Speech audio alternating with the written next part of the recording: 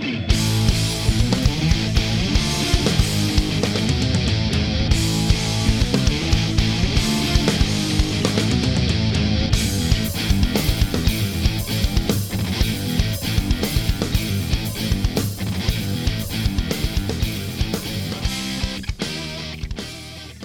everybody, welcome to another Prog Report Top 5. Really cool one. Very excited for this episode.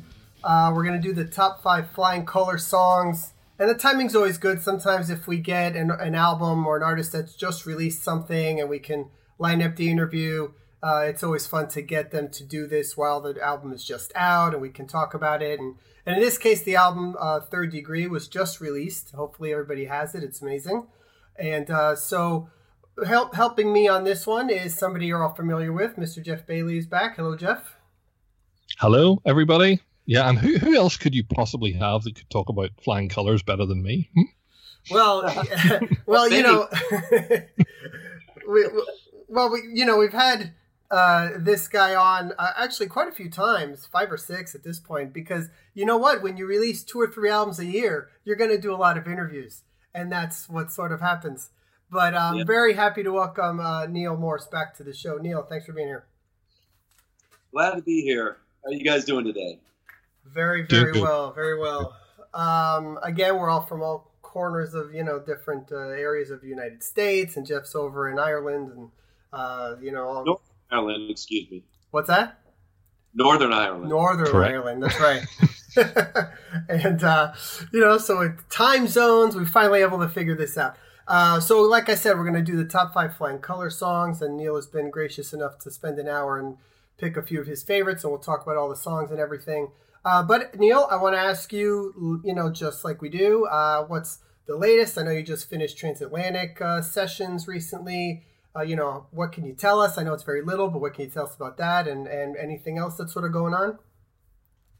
The Transatlantic sessions in Sweden, and of course I've been doing these live shows with Flying Colors, so we did New York and Philly last week, and then we're playing Chicago on Thursday, and that's really fun.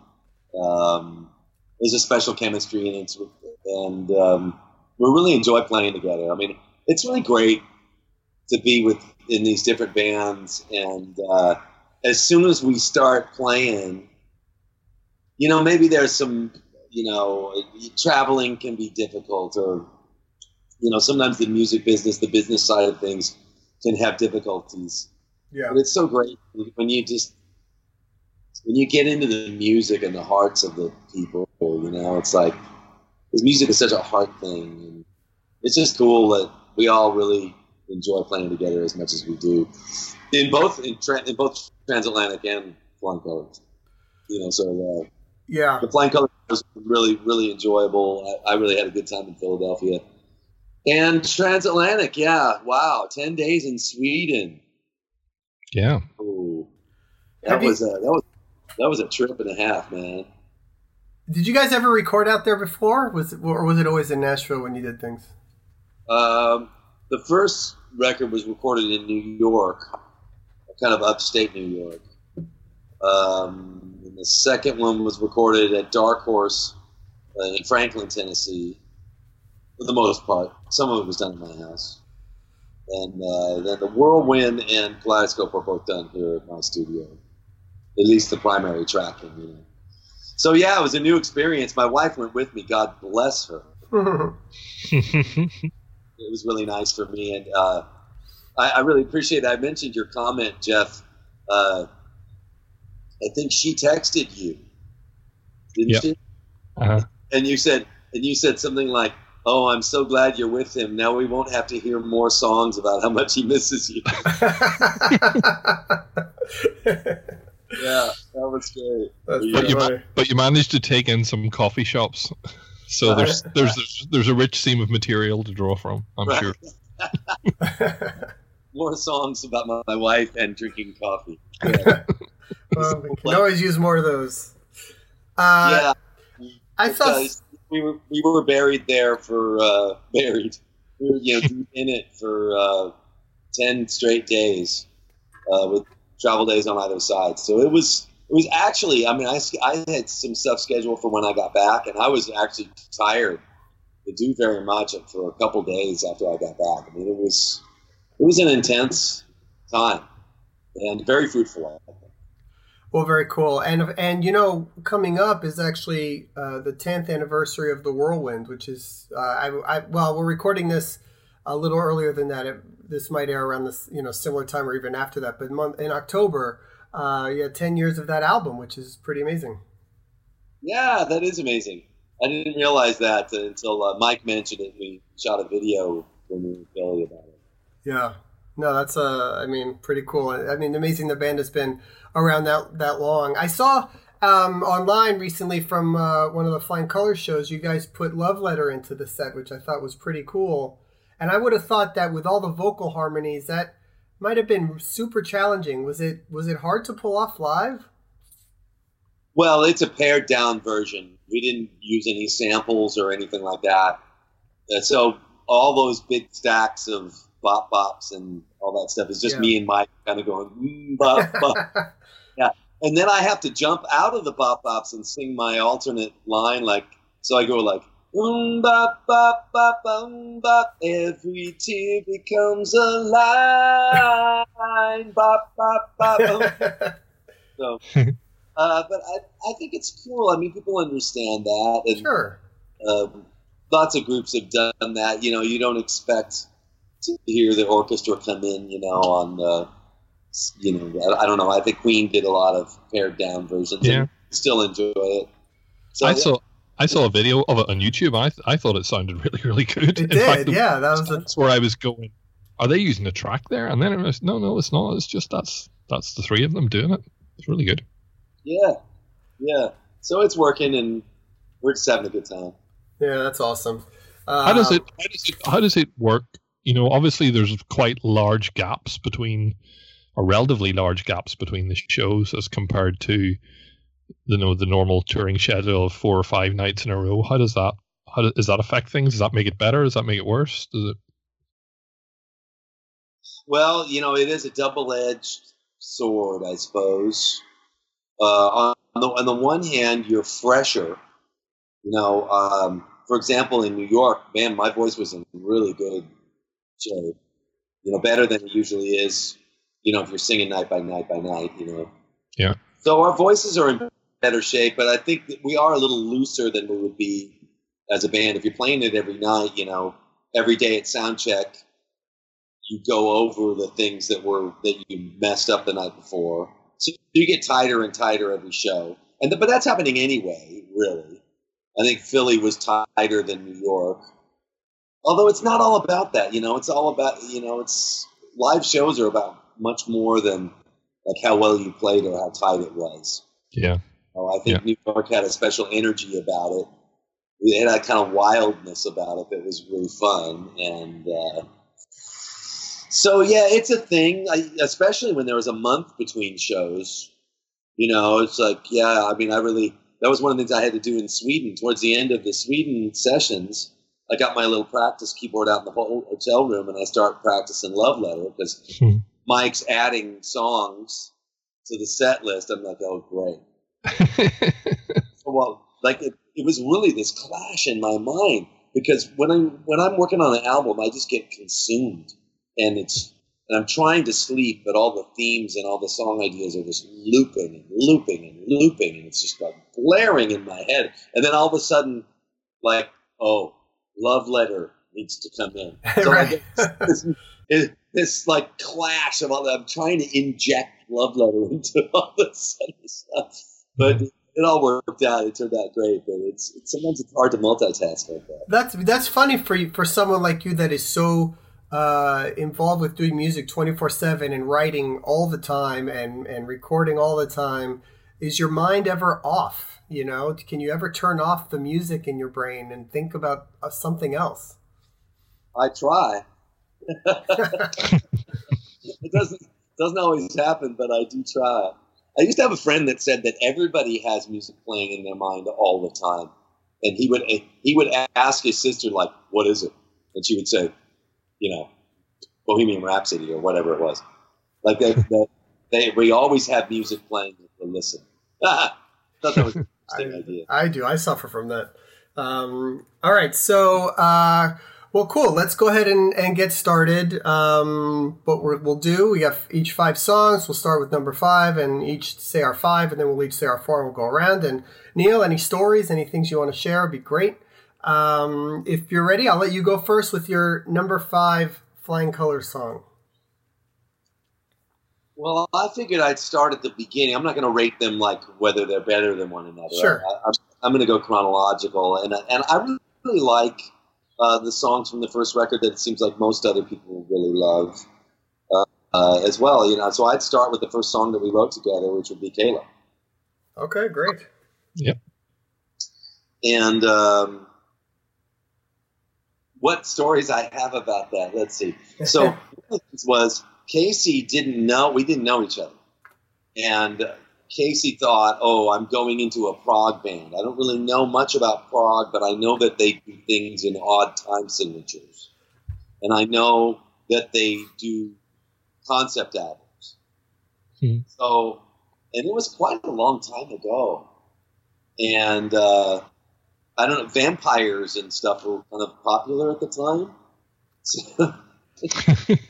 So he had this idea about like a lot of these songs, like the working lyrics that he had were about like vampire, but not just vampires. Vampire redemption story. Okay. Like, healed vampires. So he had all these lyrics. That's why on there's that line on one of the songs on the first record, I forget the name of it, where he talks about like how food doesn't taste good to me, or I can't eat food, and you know how vampires can't eat at certain times.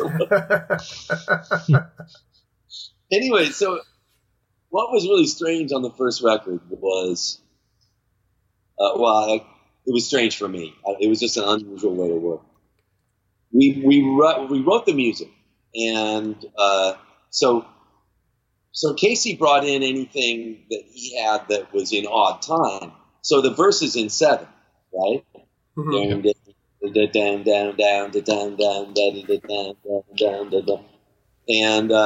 we didn't really, we just kind of had this working lyric that was called Daylight for the vampire, like because he was sort of longing for daylight, but he couldn't stand to have daylight, I guess was the Anyway, we left one another, and I went on vacation, and instead of shutting my mind off, as we were talking about, I was sitting on a beach with my kids, and I was writing possible lyrics for the first album.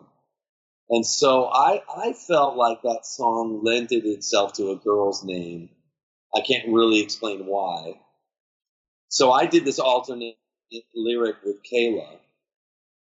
But then when we presented kind of, Casey had a set of lyrics and I had a set of lyrics. And we got together with Peter Collins, the producer, and he would kind of choose line by line what he liked. So some of it was still had to do with the vampire redemption, if you liked them. So to me, that was all very unusual that the producer would actually participate in the choosing of the lyrics, but he did. And obviously it was successful because, these are great songs. That's amazing. Yeah, that's funny. But so it's like, that's why there's some of these lines about, like in the bridge, the part that I sing, oh, come to a place where you want to stay. Darkness will leave you along the way. It's kind of like God singing to this vampire.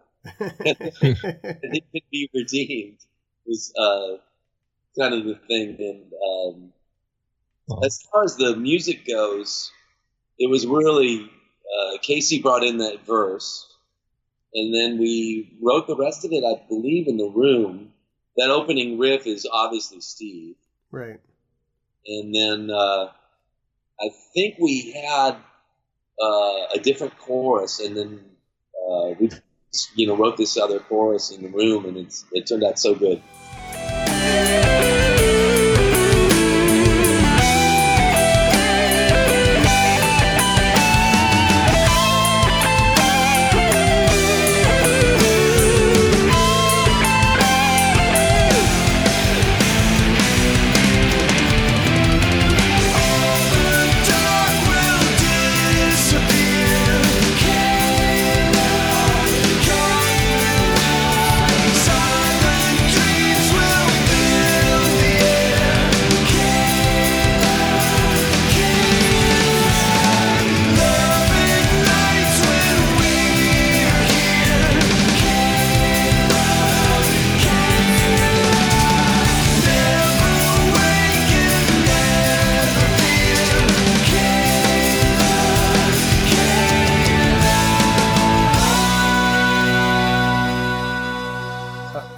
nice song. Yeah, me too. One of my favorites off that first album. Yeah, amazing. All right, cool. Jeff, you want to go?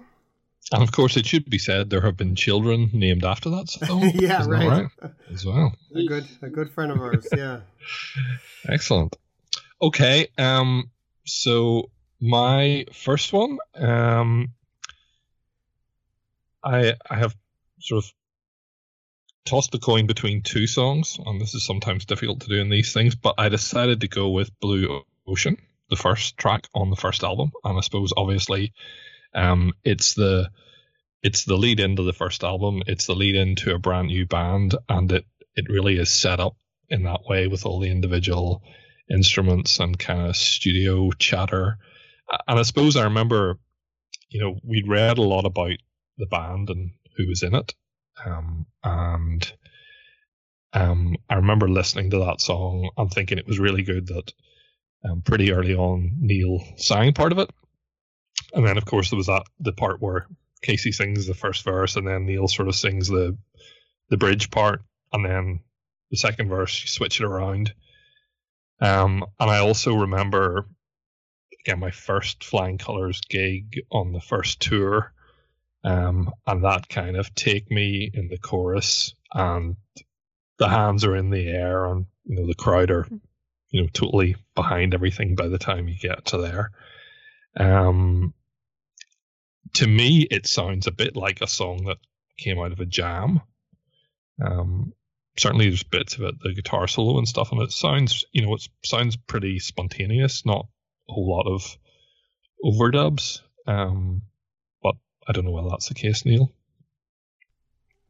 That was a long time ago. Yeah, I think it was a riff, it was like a jammy bass riff, and then, but you know what? I think that the basis for a lot of this songs, or some of it, was from the original demo sessions.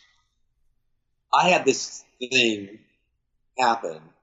It was quite an experience. I don't know how deep to go into it, but there was a guy a long time ago that I met that told me he wanted to introduce me to this guitar player that was a pilot, and he really felt something from the Lord about getting us together.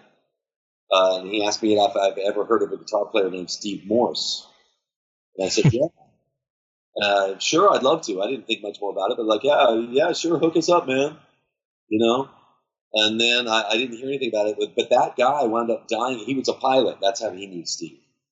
Well, he wound up dying in a plane crash, and I never heard any more about it, but it always stayed with me. I always remembered that. And then when Bill Evans said to me, hey, would you like to write with Steve? That would have been 6 years later, something like that. 2007, 2008 I think is when we first started talking about it. Because it was a long time after that we actually got together. But I remember so Steve and I would talk on the phone every once in a while, and he was going to fly his plane up here at some point, and we were going to write together. But it just, we'd schedule something, and then he would get too busy. I remember speaking on the phone to him from Europe, and even we kept trying to get together, and time was just going by years. And then I believe Bill called me and said, hey, I just talked to Steve. He's got this week, Wednesday and Thursday, he's free, but you're going to have to go down there. And I was like, really? And I'm really not generally somebody who's dying. How should I put this? I'm not really dying to collaborate with people. I'm not oh boy, I'm going to go catch the next plane to Timbuktu to go collaborate with someone. Normally I'm well, I don't know, if it works out, it works out. But it was really because of this thing that I felt from the Lord, honestly. And I remembered that wish of that guy from so long ago. And so I bought a last-minute plane ticket, and I flew down there. And I drove all the way from Tampa to Steve's place. I'm just saying that because I'm not to emphasize the negative, but just to say that these are not things I would normally do, really. But I did want to collaborate with Steve, of course. Anyway, so I wound up being there with Steve for 2 days. And it was so cool. I stayed in his house, and there's times when you're collaborating, when you're in the room together, that are just really special. Like we just started just talking. You know, there was this talk about this super group and things and all this stuff, and I was like, you know, how down are you with all that stuff? All the, there was some hype going on. And we both just kind of looked at each other and went, we don't care about any of that. Let's see if there's any musical magic here. That's all that matters. Yeah. And I was like, yeah, we just totally agreed. Let's just put any other considerations aside, and we just wrote. And so I have those demo sessions somewhere where we just we wrote a lot of frameworks of songs. Some of them got used, some of them didn't. But I think that I think the beginning of Blue Ocean might have been one from those sessions. I think so. And maybe the chorus was as well. I'd have to listen to remember. But I know for sure that the slow song from that album was from that. And what was the name of that one? Is it Everything Changes? Or no, not Everything Changes. Yeah, That's the one with the line about how the vampire can't eat any food. No, it's the one about Better Than Walking Away. Better Than Walking Away. Yeah. Okay. Yeah, that was really framed up at Steve's house. And so was much of Infinite Fire. It was framed up at Steve's house, between the two of us. Of course, when I say framed up, a lot, you know how it is. Yeah. Because there's sort of the framework, but then everybody else kind of puts their hand in the pie and it changes up. But, anyway, that's what I remember about Blue Ocean. Was some of it was from those initial sessions. With the wheel of emotion that is always turning, landing where it may, as the world moves forward to a new beginning, still I feel this way.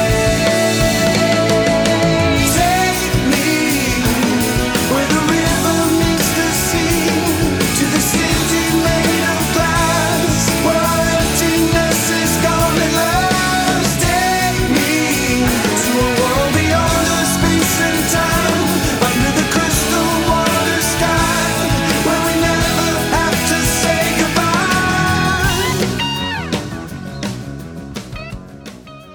My brief memory of seeing one of the first shows, I don't know if it was the first show you guys did, it was in New York, or it was the second one, if you played in California first. I don't remember. It was either the first or second show you guys ever did. And I flew up to New York to see it. And an amazing show. But I remember when you opened with Blue Ocean and Mike started his thing, and then Dave started the bass, and everybody came out, and then you came out and your keyboard wasn't working. And then it took like 10 minutes for you. They just kept doing the opening drum bass thing until you got the keyboards working. I remember that. It's happened to me.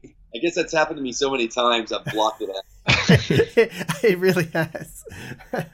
But that was an amazing show.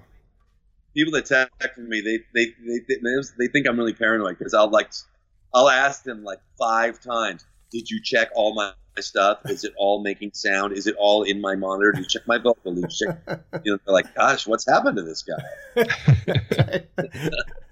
All right, I'm going to go with my number 5. I'm going to go to the new album, and I wasn't sure where to place this song because I love it so much, and it could have been further up, but I don't know. I had a hard time ranking these. But I'm going to go with Love Letter for number 5. And, it just is, from the first minute I heard the album, and, we're all about prog here, and I like prog, and I like the 30-minute Transatlantic songs, and I love all that stuff.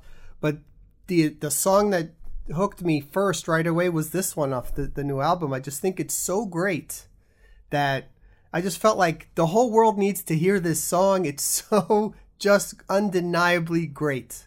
Prog, not prog, pop, whatever you want to call it, I just think it's so fantastic and so just well written and hooky, and has all the Beatles, Beach Boys, Jellyfish things in there that I love so much, and I know you guys love too. I just think it's tremendous, and I'm glad to see. I feel like it's gotten a really great response from the fan base, and people are very open to the fact that you guys do songs like this, and I think that's what makes this band special, is that you do songs like this.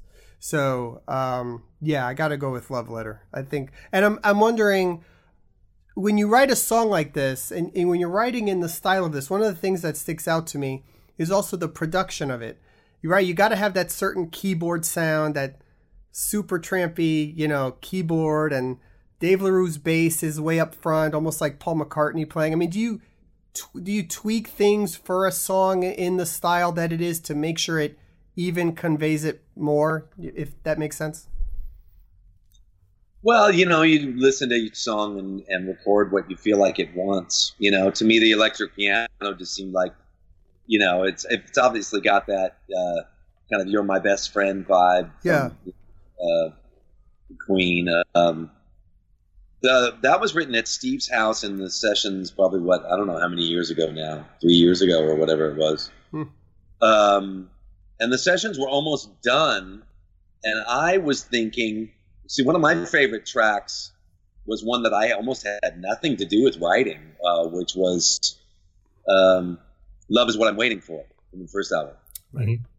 And I sort of felt like, oh man, it would be great to have something like that. So I think everybody was getting coffee or something like that, and I started toying around with the verse, and maybe I had a verse and a little bit of a B section. They came back in, and I started playing that for them.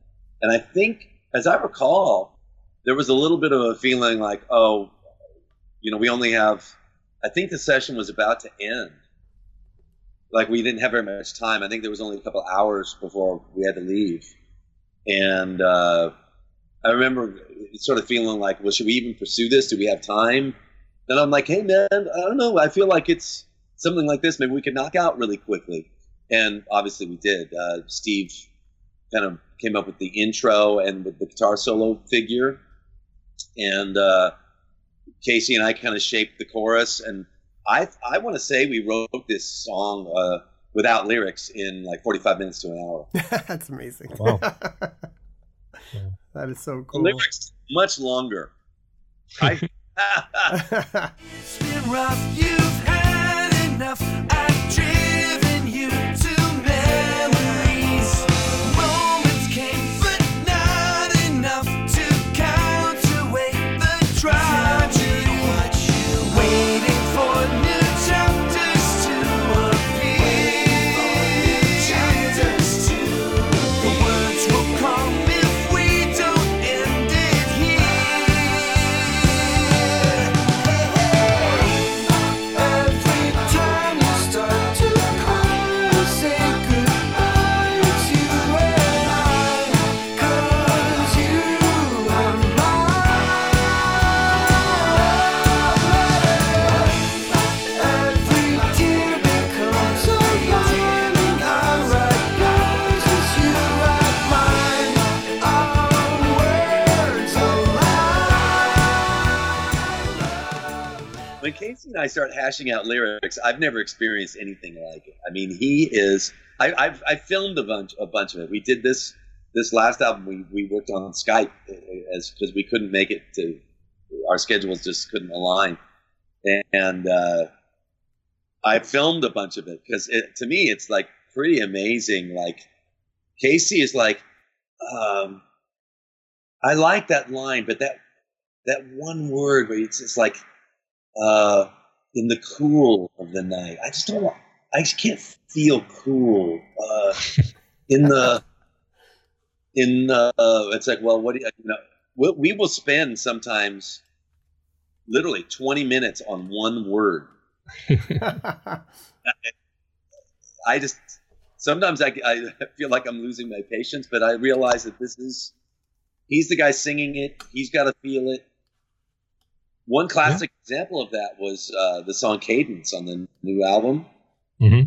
Like, again, I was feeling like it wanted to be a female name. So the working one that I had was Chelsea. Chelsea, you're losing time again. You know, and I knew the whole band wasn't into it from different things that were said. And I just, you know, when Casey and I got together, I was like, here's my working lyric. What do you have? He's like, I don't really have anything on this. But I don't know, what other girls' names do you have? So I sat there with my phone and I looked through. He was down with the whole lyric, I think. I don't think we changed very much. But, man, he just couldn't say, he was not going to go with Chelsea, and we tried another name. And so I'm literally got my phone out, and I'm looking at, like, unusual girls' names that start with a C.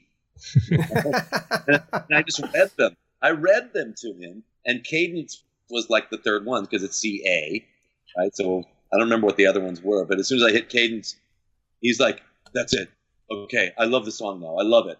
Before that, he was kind of like, man, I'm just not feeling the song. I don't know, man. Maybe we should cut it. Like, he was really down on it. And as soon as that word changed, he's like, oh, cadence, because it's her name, but it's also about, like, the cadence of time.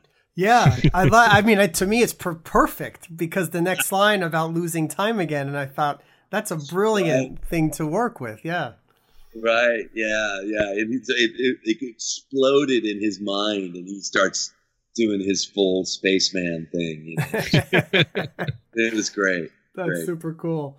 All right, awesome. Okay, Neal, we're back at you for number 4. I'm going to go with the first album again, and that's going to be The Storm. Yep. Yeah.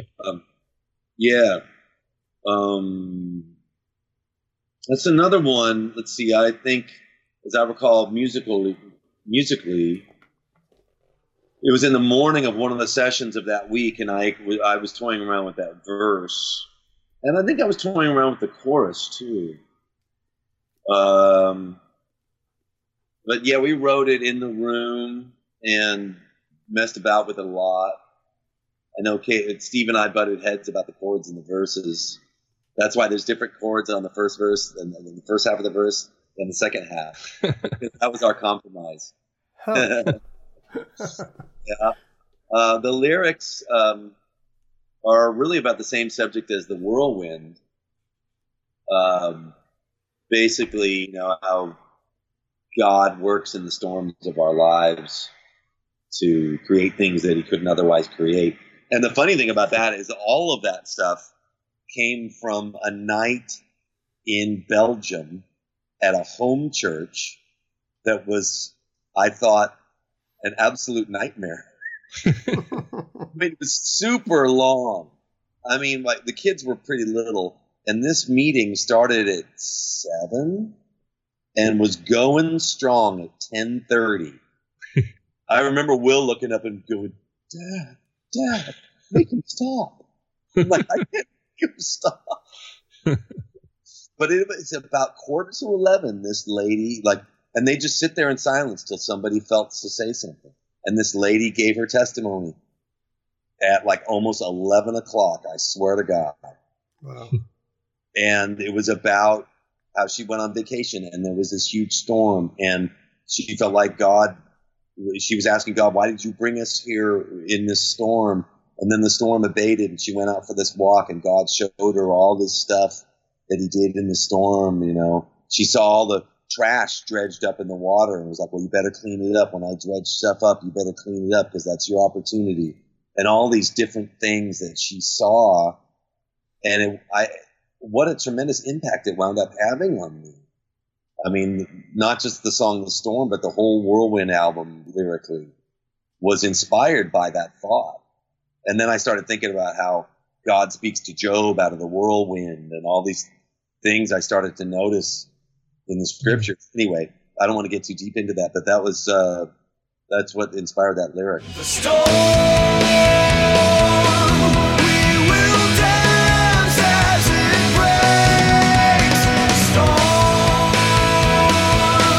gives you more than it takes. All of our pain is washed away. Still chaos in the face. We need only to embrace. Don't cry or be afraid. Some things only can be made in the storm. Very cool. Cool. I love that song too. It's such a great live song. It gets, it has a lot of power to it. It gets very kind of emotional. The whole, the message of it and that coming out of the solo, that run that Steve does into the chorus is such a cool part. Oh yeah, I think one of the most powerful moments in Flying Colors history is the moment coming out of the bridge into his solo Yeah.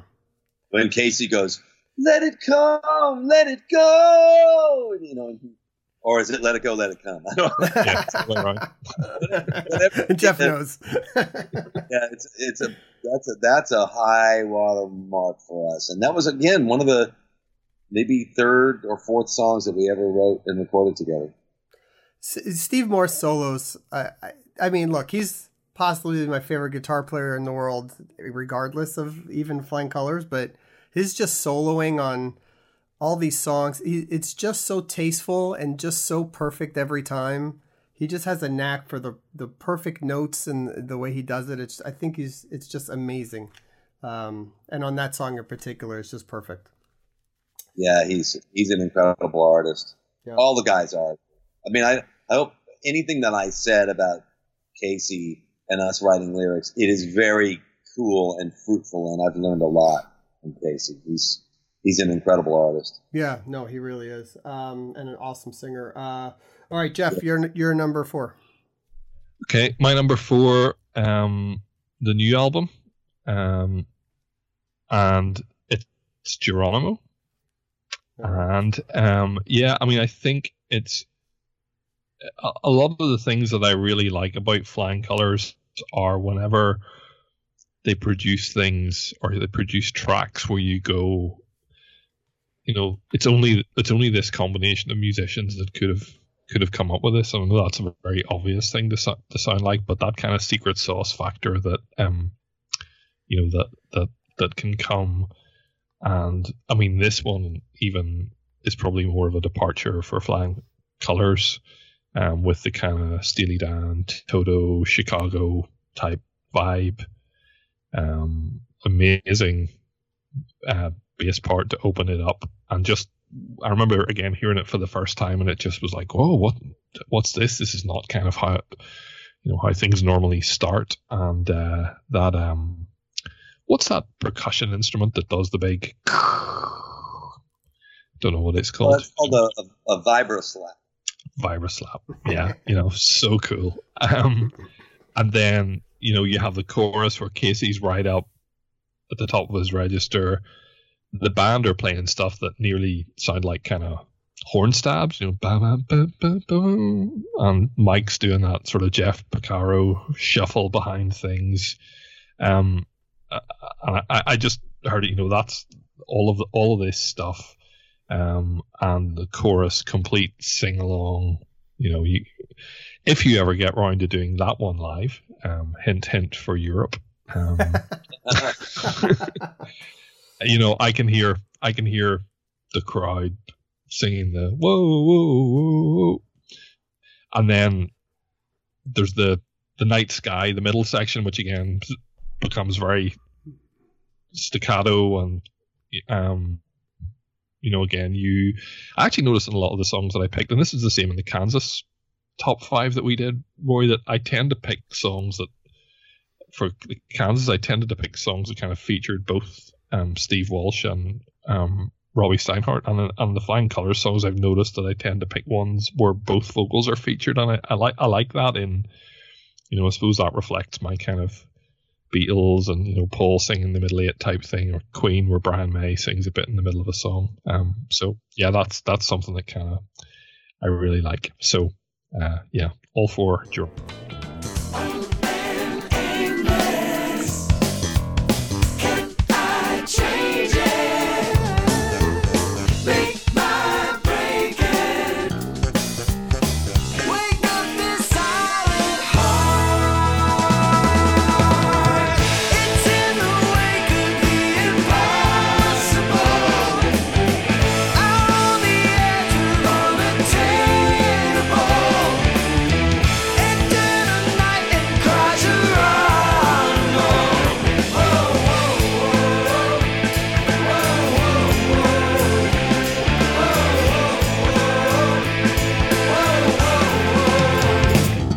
Song. Okay. I'm going to go to my number 4. I'm going to go to the first record, Everything Changes. And we keep talking about that one. I never paid attention to that food line being anything about vampires, which is very funny now that you mention it. But I just always loved this song. Possibly my favorite song on the first record, or one of 2 or 3. And for me, it's all about the ending, the epic ending where Casey holds that one note at the end, and you guys are just writing out the chorus. It's just the coolest part to me. I love it. I got to see this song played live. I think you closed the main set with it when you were playing it live on the first tour, and I think it's just an amazingly powerful song. I love the solo. I mean, it seems like that opening part was also like a big Steve Morse thing. Did that come from like his type of writing, that opening part of that song? Man, I'd have to think back. I need to listen to it. I remember that Peter Collins did not want us to do that big ending. It was one of those things where he was more. A lot of the proggier stuff, I don't think he really got it. And I remember Mike, and it was tough. We didn't know each other very well, and I was trying to pick my battles, And I think I went to bat for that one. And he was really funny. Peter was. He finally, when he saw that we were standing our ground about that, me and Mike particularly. The other guys were like, I don't know. And me and Mike were really standing our ground about that. I remember Peter finally said, all right, make me love it.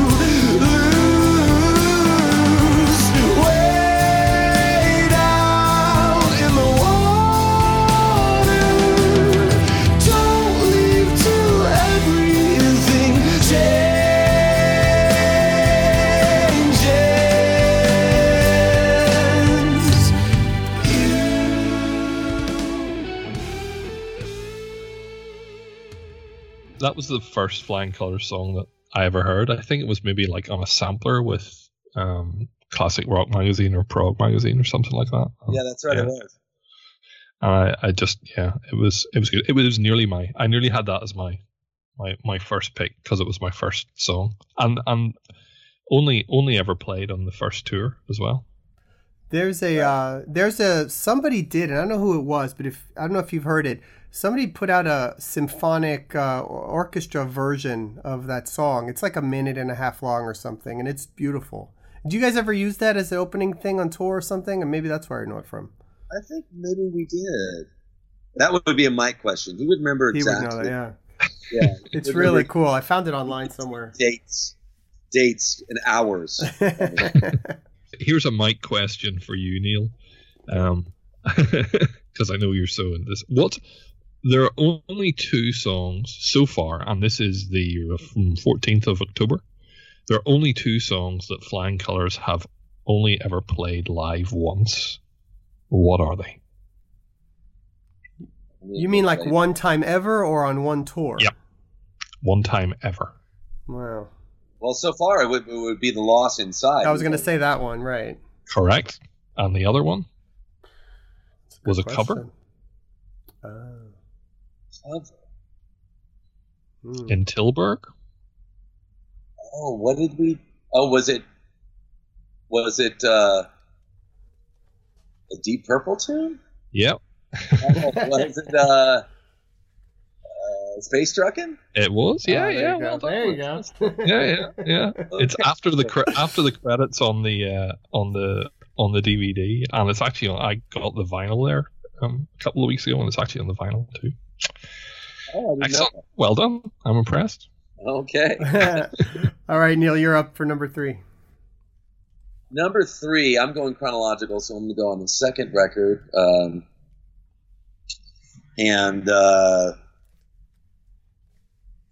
going to pick The Fury of My Love.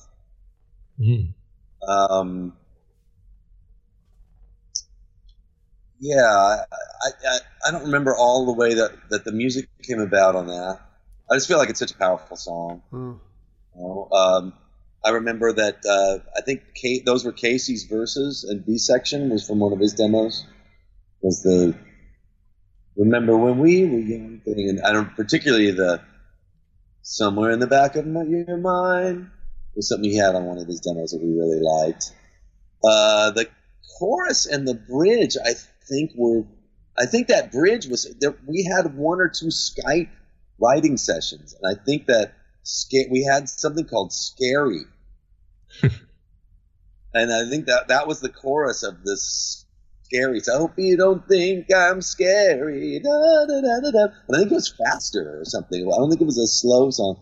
But we wound up, that was something that Mike had on the dry erase board that we wanted to use, and so we used it as a bridge. The chorus of Fury, I remember hearing on the steps of Montmartre in Paris when we were playing there. I think I came down the steps and sang a little bit of it into my phone and sang it for Casey. Because sometimes when you're with a band, their vibe and their tone, their voices really get in your head, and you start writing things for that project. And yeah, that's what happened. I don't remember what sparked it, but I remember walking down the steps and just, baby, don't worry thing. Yeah, cool. Into my mind. Baby, don't worry about this intensity. It's just the fury of my love. Things are what they seem to be. It's just what you mean to me.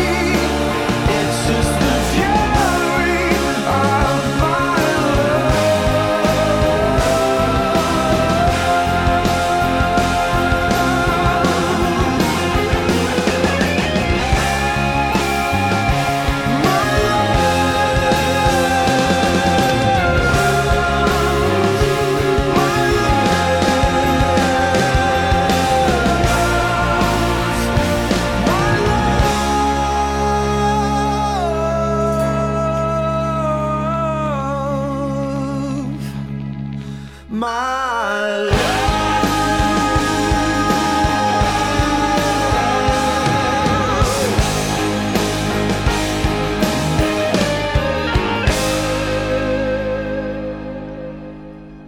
That's great.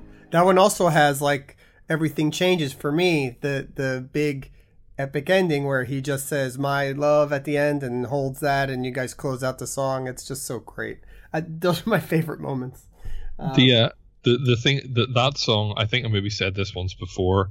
To me, that is a song that is waiting for Bette Midler to cover it. Do you remember, Neil, in Morse Fest last year where you did the sing one with Neil, and we got some sort of audition videos in, and the lady Janet who ended up singing Shine, her audition video was her singing Fury of My Love in this kind of Bette Midler style, and it was just amazing. Oh, really? I don't think I caught that. I didn't catch that. Yeah, there's we need to get to her, people. It's a real showstopper, that one live. I mean, Casey just, yeah, you're right. When he hits that final note and then we played a little outro, it's like, that really brings the house down every time. Very cool. Awesome. All right, Jeff, you're number 3. Number 3, second album.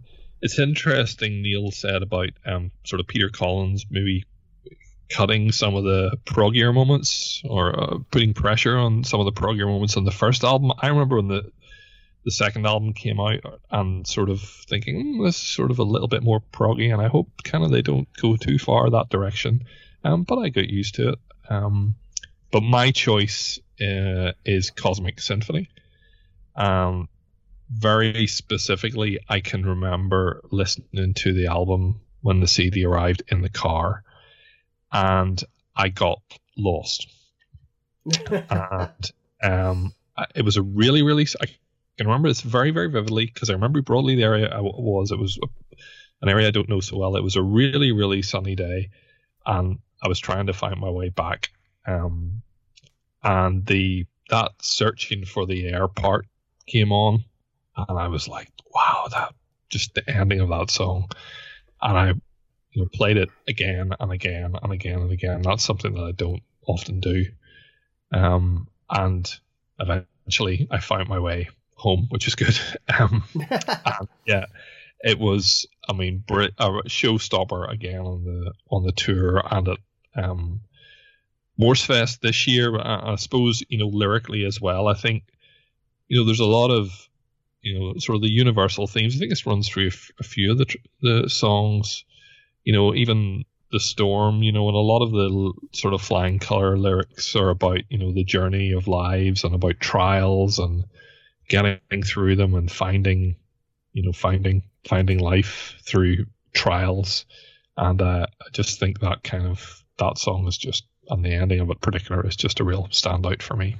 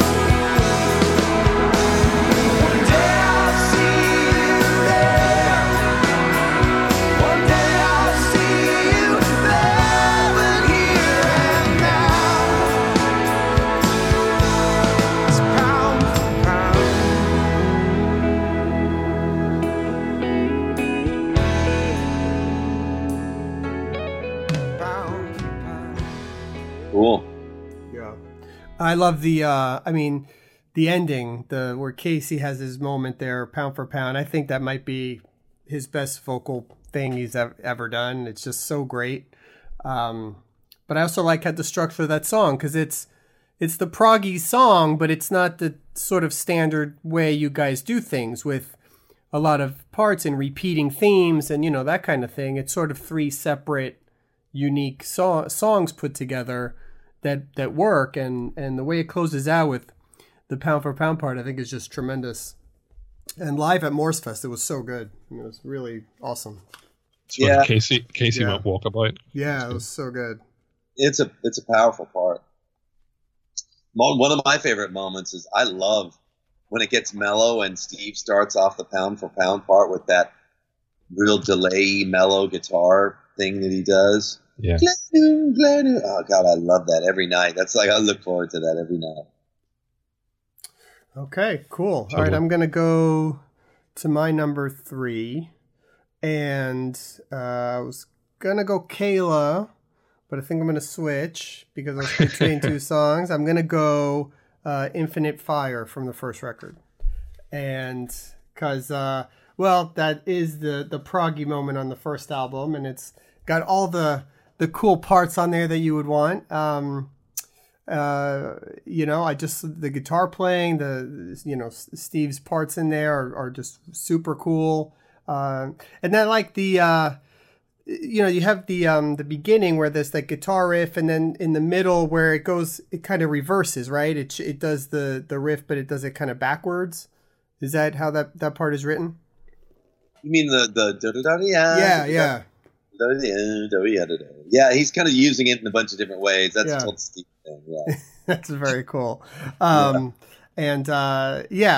just tremendous song, and that's one that you guys play all the time. I think it's a total fan favorite. And I liked how with the first record. I mean, I know the part was the goal of that first album was to be more sort of on the poppier side and not try to be prog, but you guys threw this kind of in for the prog fans, which I thought was cool. I mean, was that one that you had to argue with Peter Collins about putting on? Because sounds like maybe he didn't want to go in that direction at all. There was quite a bit of that stuff that he didn't really get, but he was cool. He was really he was right about a lot of things. I think that as I recall in Infinite Fire, that break. That yeah, those chords and the dun dun dun. I think that was his suggestion. I don't think there was anything in that before. It just kind of went straight from the verse to the chorus. And I believe, if memory serves, that was Peter Collins' suggestion. So he brought a lot to the table.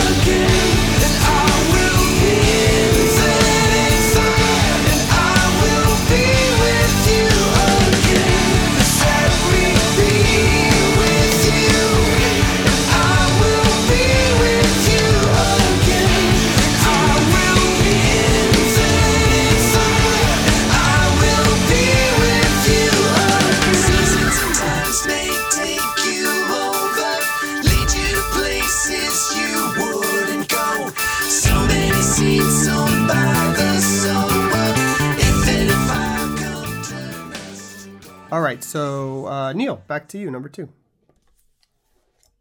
Number 2, all right, I'm going to go on to the new album, and it's really hard to pick. But I'm going to go with Last Train Home. Ooh. That's a Steve thing that starts off, and then we wrote these kind of verses, and the verse and chorus were just written in the room. And then we kind of got into this proggy thing about like taking Steve's melody there and doing it fast on synth and all that, and then it was funny. We wrote this at Mike's house, and there was no proper acoustic guitar there, so when it landed on this D chord, I don't know. I started hearing this, kind of Crosby, Stills and Nash-ish. Deep hammy thing that just, I was so into all that kind of stuff when I was a kid, the Beatle-y stuff and, all of that. I just can never seem to get away from it, But I think the only guitar that he had only had like 2 or 3 strings on it. That's so bizarre. And we didn't have a way to hook it up. It wasn't an acoustic or electric or anything. So I remember on the scratch, I just picked that thing up and I just started doing that. And they were like, oh, that's cool. Let's put it down. I started going,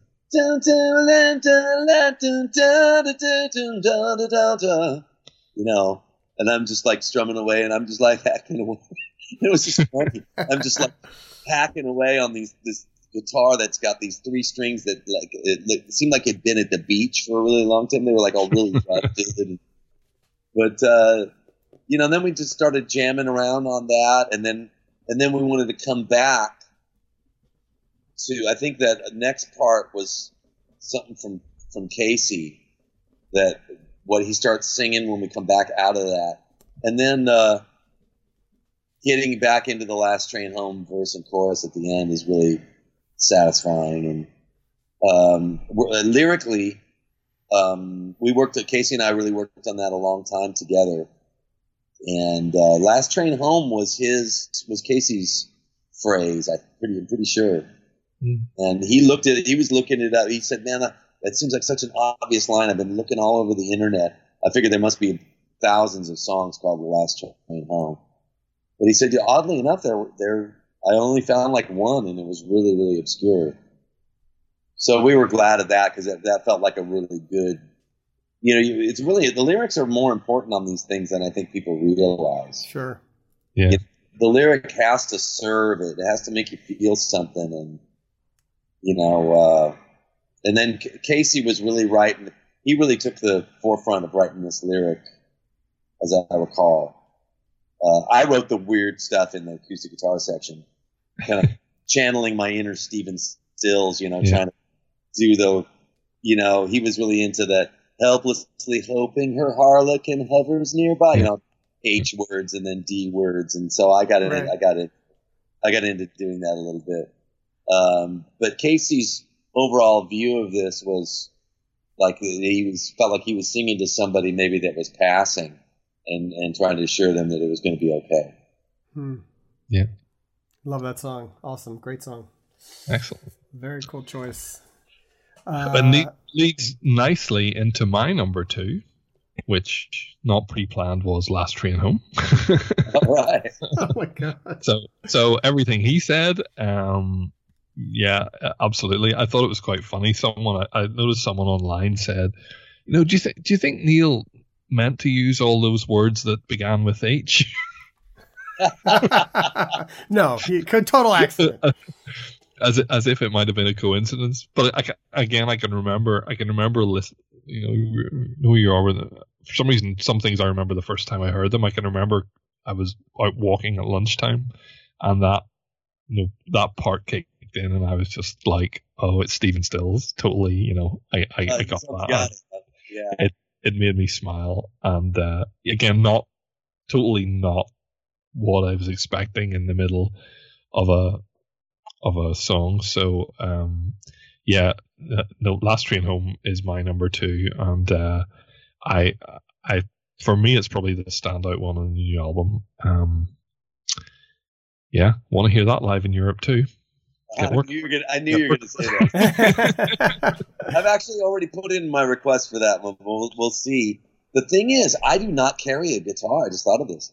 I don't carry a guitar. I couldn't play Casey's because he's a lefty. Oh, yeah. I'd have to bring an acoustic guitar just for that song, and there's only 4 shows. I don't know. We'll see what happens. Come on. Bring me one. Done. So if he gets to hear that song live, he'll drive you a guitar over. Are you kidding?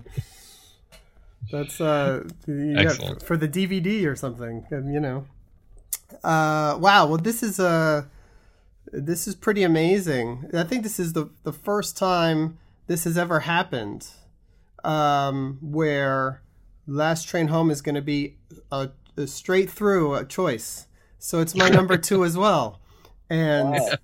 Yeah, I was going to swap it out. I was thinking at the last minute, but screw it. I love that song. I'm going with it. And it's a sign. Yeah. I think it's a sign that it should be added to the set list. 3 out of 3. 3 out of 3.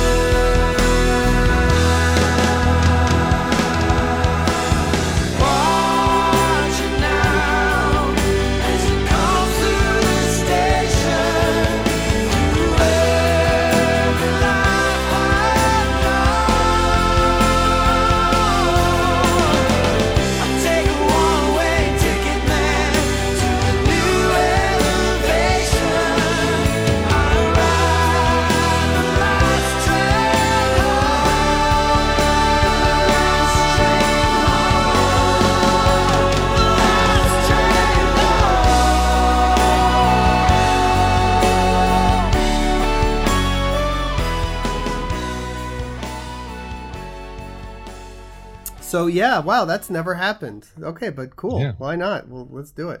Okay, let's swing over, Neal, to your number one. My number one then would be, man, this is really hard too. Yeah. But would be "You Are Not Alone." Wow. Yep. Okay. Cool.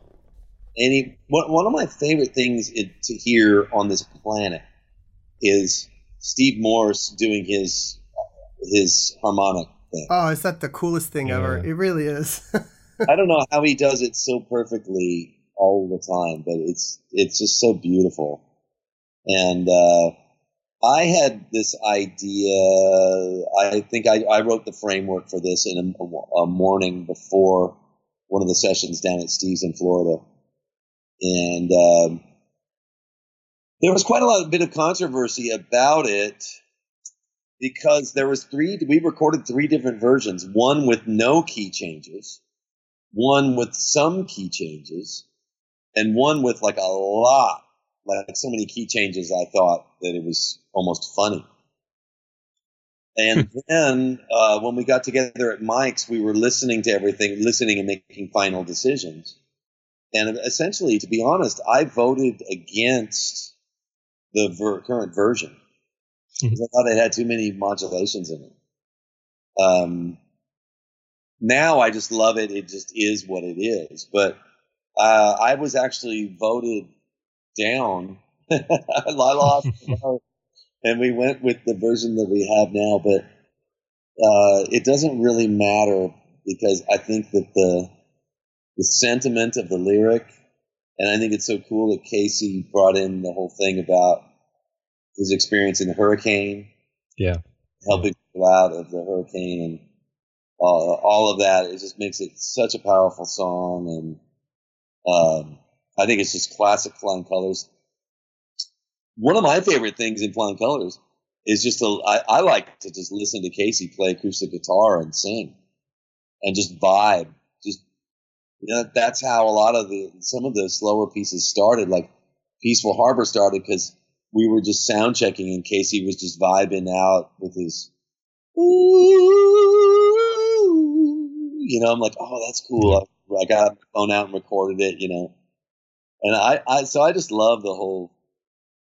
I think that's one of the real signature things about Flying Colors is just the whole vibe that Casey does, and I love all the playing from Mike and Dave and Steve and me and everything, but for me, that's really the centerpiece, and I think "You Are Not Alone" is one of the best for that. Through the raging water and the rain, suffering you. Through the raging water and the rain, suffering you. And this mess together, you are not alone. You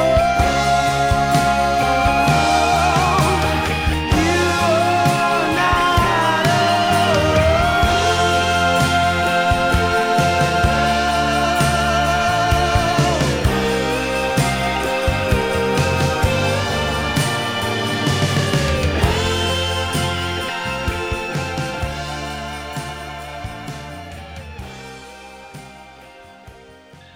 How does the process for Flying Colors? I mean, is it quite different from, say, Neal Morse band Transatlantic? It seems just from kind of the demos you've put out in Inner Circle and stuff like that probably for some of those other projects the demos are more fully formed, but Flying Colors seems to be more. Each song might be lots and lots of little fragments, or do you come with stuff shaped out? It seems maybe less of that. I've learned to not come with things shaped out. Yeah. It seemed like it's better in Flying Colors for me to not bring anything that's too formed. It just seems like it works better to have a partial idea. And I don't know if that's because I get attached to my ideas or if that's just the way that particular kettle of fish is. It seems like if something's too formed, they kind of shy away from it a little bit. Yeah. You know, and that's cool. It's like any relationship, you learn. Right. You learn what works and what doesn't work with this group of people, and so it's great. It's a lot less work for me. I don't have to spend a week doing demos or anything like that. I'll just have these little fragments, and it works out amazing.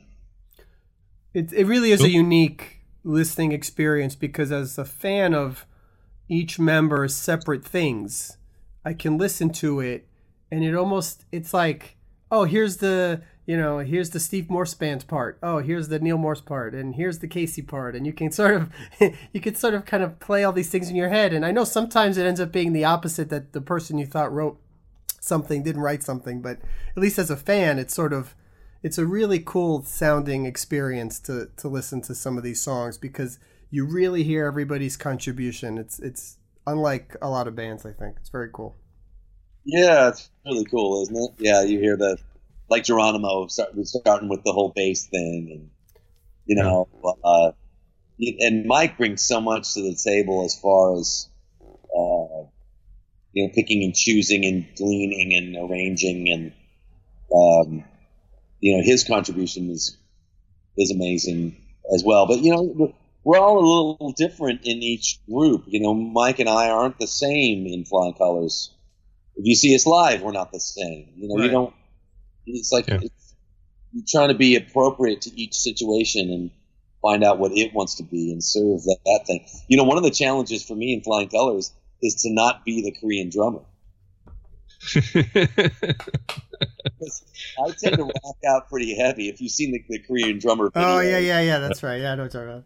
I tend to I naturally just, ever since I've been alive, I just get really into music, and it shows, but it's inappropriate to be the guy in the back, because it's going to draw attention away from Casey, which is where a lot of the time the attention should be on Casey or Steve, because they're the ones, he's singing the song and Steve's taking the solo usually, and so it's cool to try and learn that, and be in a different position and learn how to be in that position, and I really enjoy it. Yeah. No, it's great. Okay. Well, that was great. Nice 5 picks there, Neal. Awesome. Let's see what Jeff has for his number 1. Number 1. It was an easy number 1 pick for me. Peaceful Harbor. So again, another song, hymn-like, about finding kind of answers in a time of weakness. Again, the sort of the peaceful harbor from the storm. Again, lots of that second verse with those Steve Morse harmonics that we've talked about, the sort of the fairy dust that kind of comes before then the lead guitar kicks in with the boom, boom, boom, boom. And then again, back to the vocals. One of the things I meant to say earlier on is, like, Flying Colors is, despite the kind of shred credentials of so many of the people, it's an incredible vocal band. We're talking about Everything Changes, that ending section of it, the harmonies in it, and then, in this song, Casey singing the first verse, Neal singing the second. I just love the harmony in that third verse, the all in deep despair, come feel the air, and its full finale.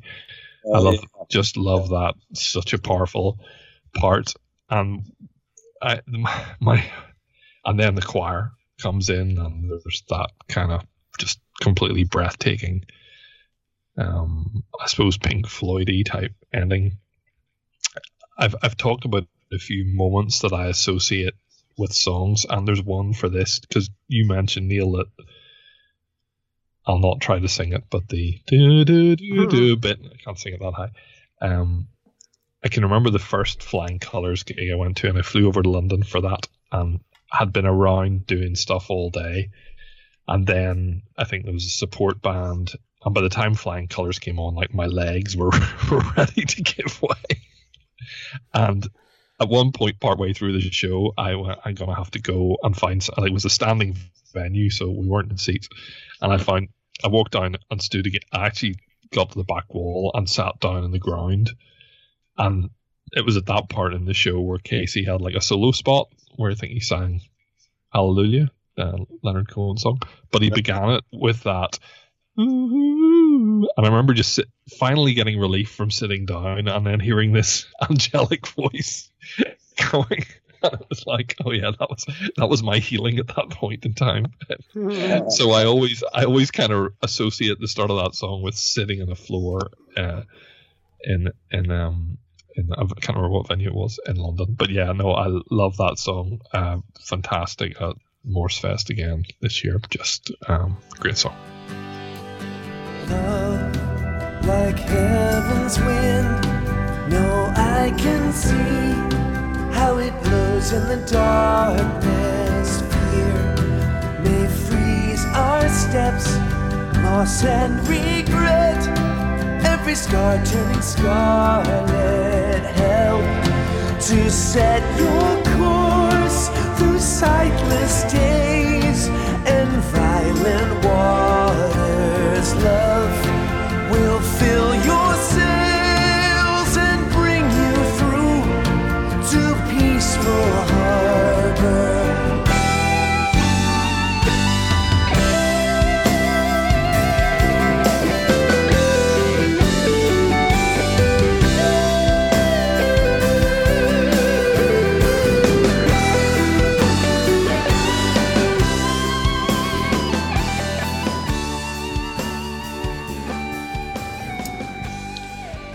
Thank you. Yeah. Thank you, man.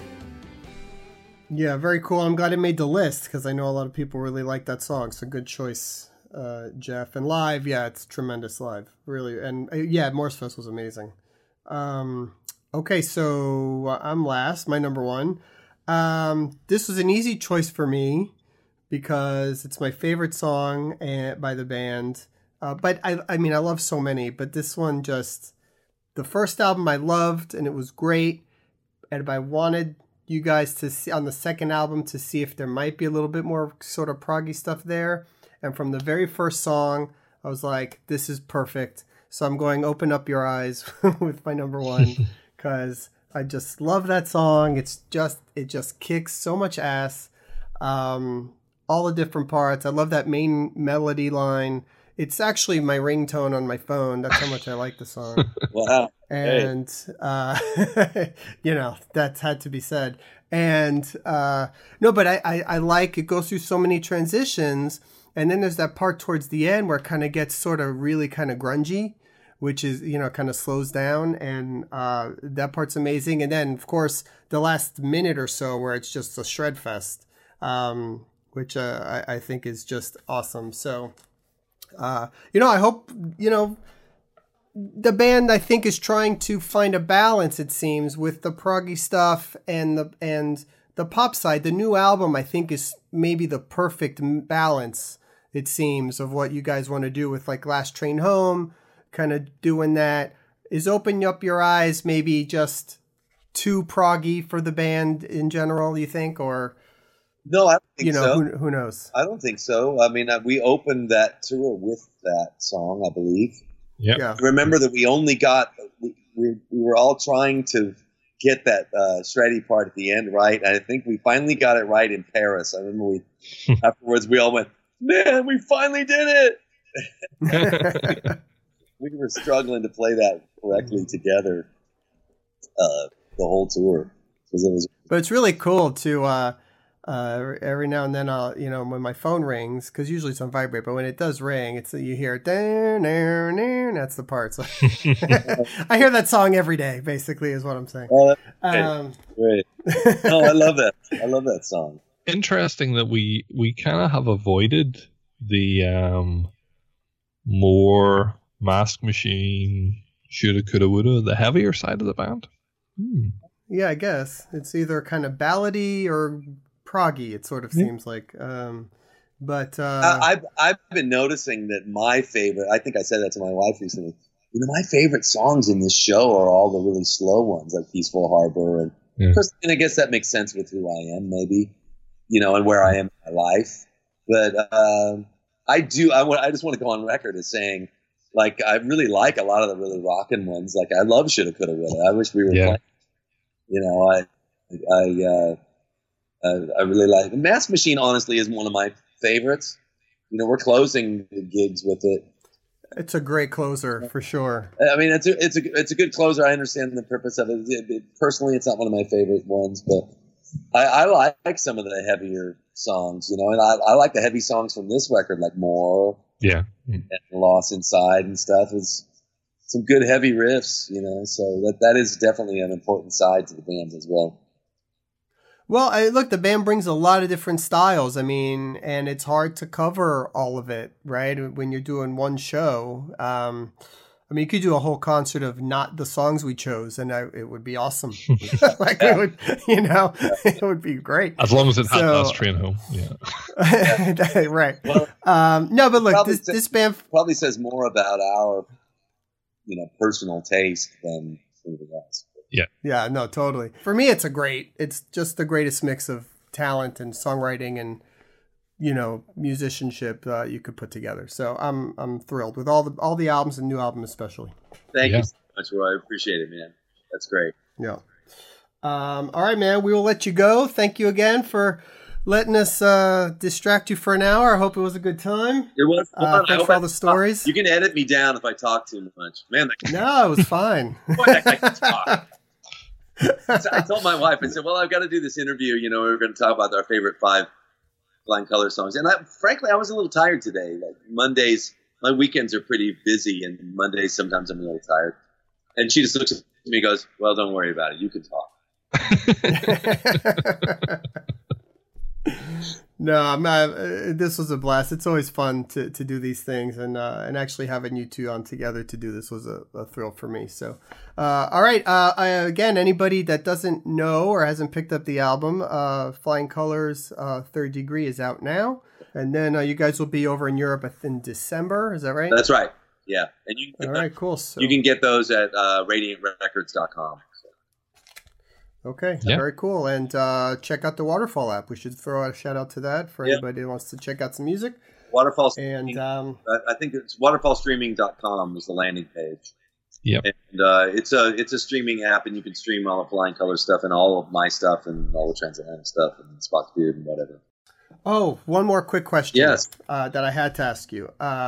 So Waiting for the Sun is just the awesomest song. And I hadn't heard it till like 2 weeks ago.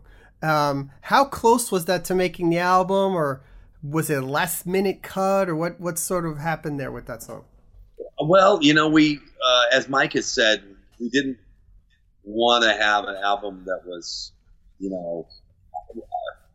long. And I think the material altogether wouldn't fit on a CD. So we knew we had to cut something. We wanted to cut 2 songs and be around 60 minutes or a little less than. But everybody just loved everything too much. And so Waiting for the Sun was one that everybody agreed they could live without. But I'm glad you like it so much. That's great.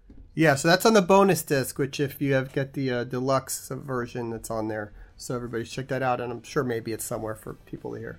All right. Anyway, that'll be that. All right, guys. Have a good night. We'll talk to you soon. Thanks, Roy. Thanks, Jeff. Take care, Thanks, man. man. All right. Bye. Bye.